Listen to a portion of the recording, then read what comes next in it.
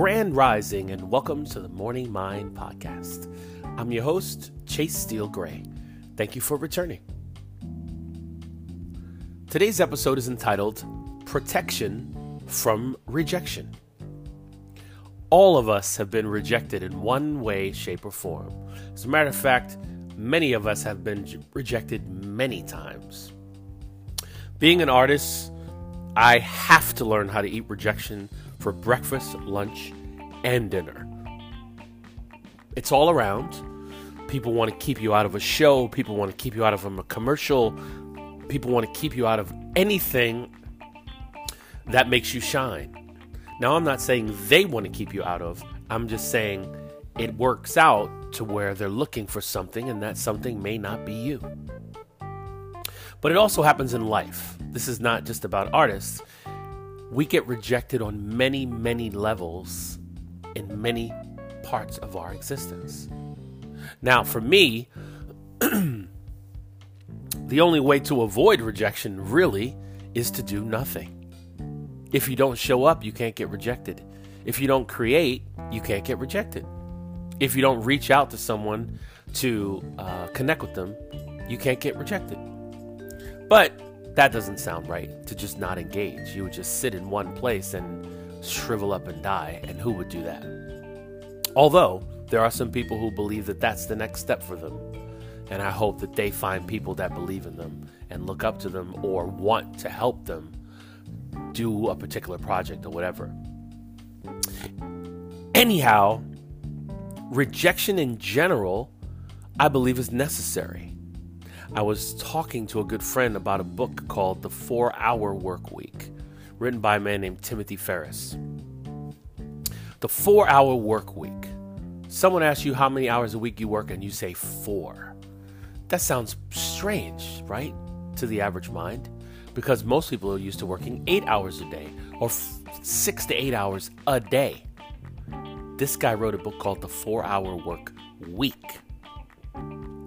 Why do I bring him up specifically? Because he was rejected 50 or 60 times before his book was published by one person who believed in him. He had no protection from rejection. None. And then click. One person believed in him. And now his book is being read in over 30 countries, I believe. Now, what made him keep going when he was getting rejected multiple times? Who knows? Was it just his belief in his product?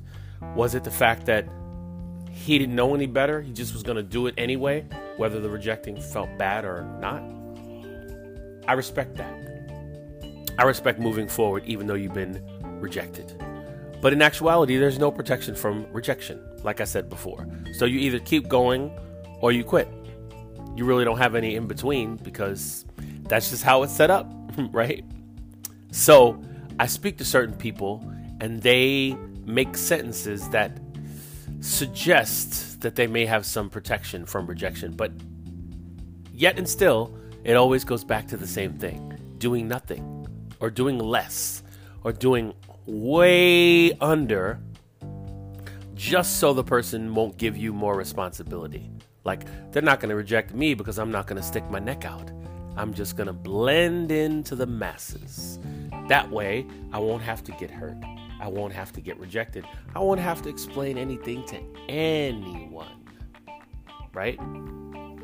So, I bring this podcast to the forefront because I believe we need rejection to know what's important, to know what we want to go after, to know what we will keep standing up for. I was rejected many years ago by a talent agent who told me that I wasn't ready to perform on a major cruise ship. He thought I needed a little more work. And I told him, listen, I'm already performing on a cruise ship. You can come and see me. No, but that's just a basic cruise ship. I'm talking about a big cruise ship. I said, okay.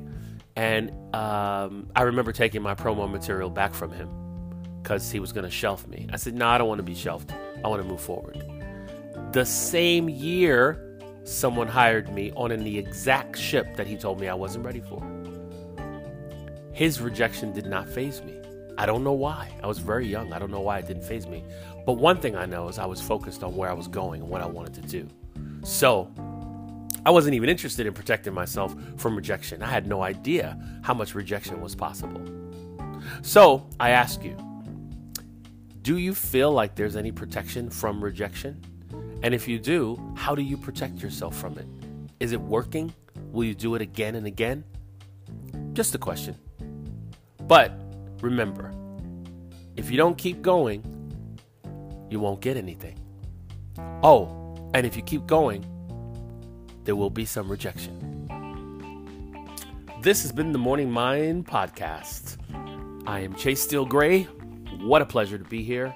Thank you for being here as well, all around the world. I appreciate you. And I will be in your ear once again very soon.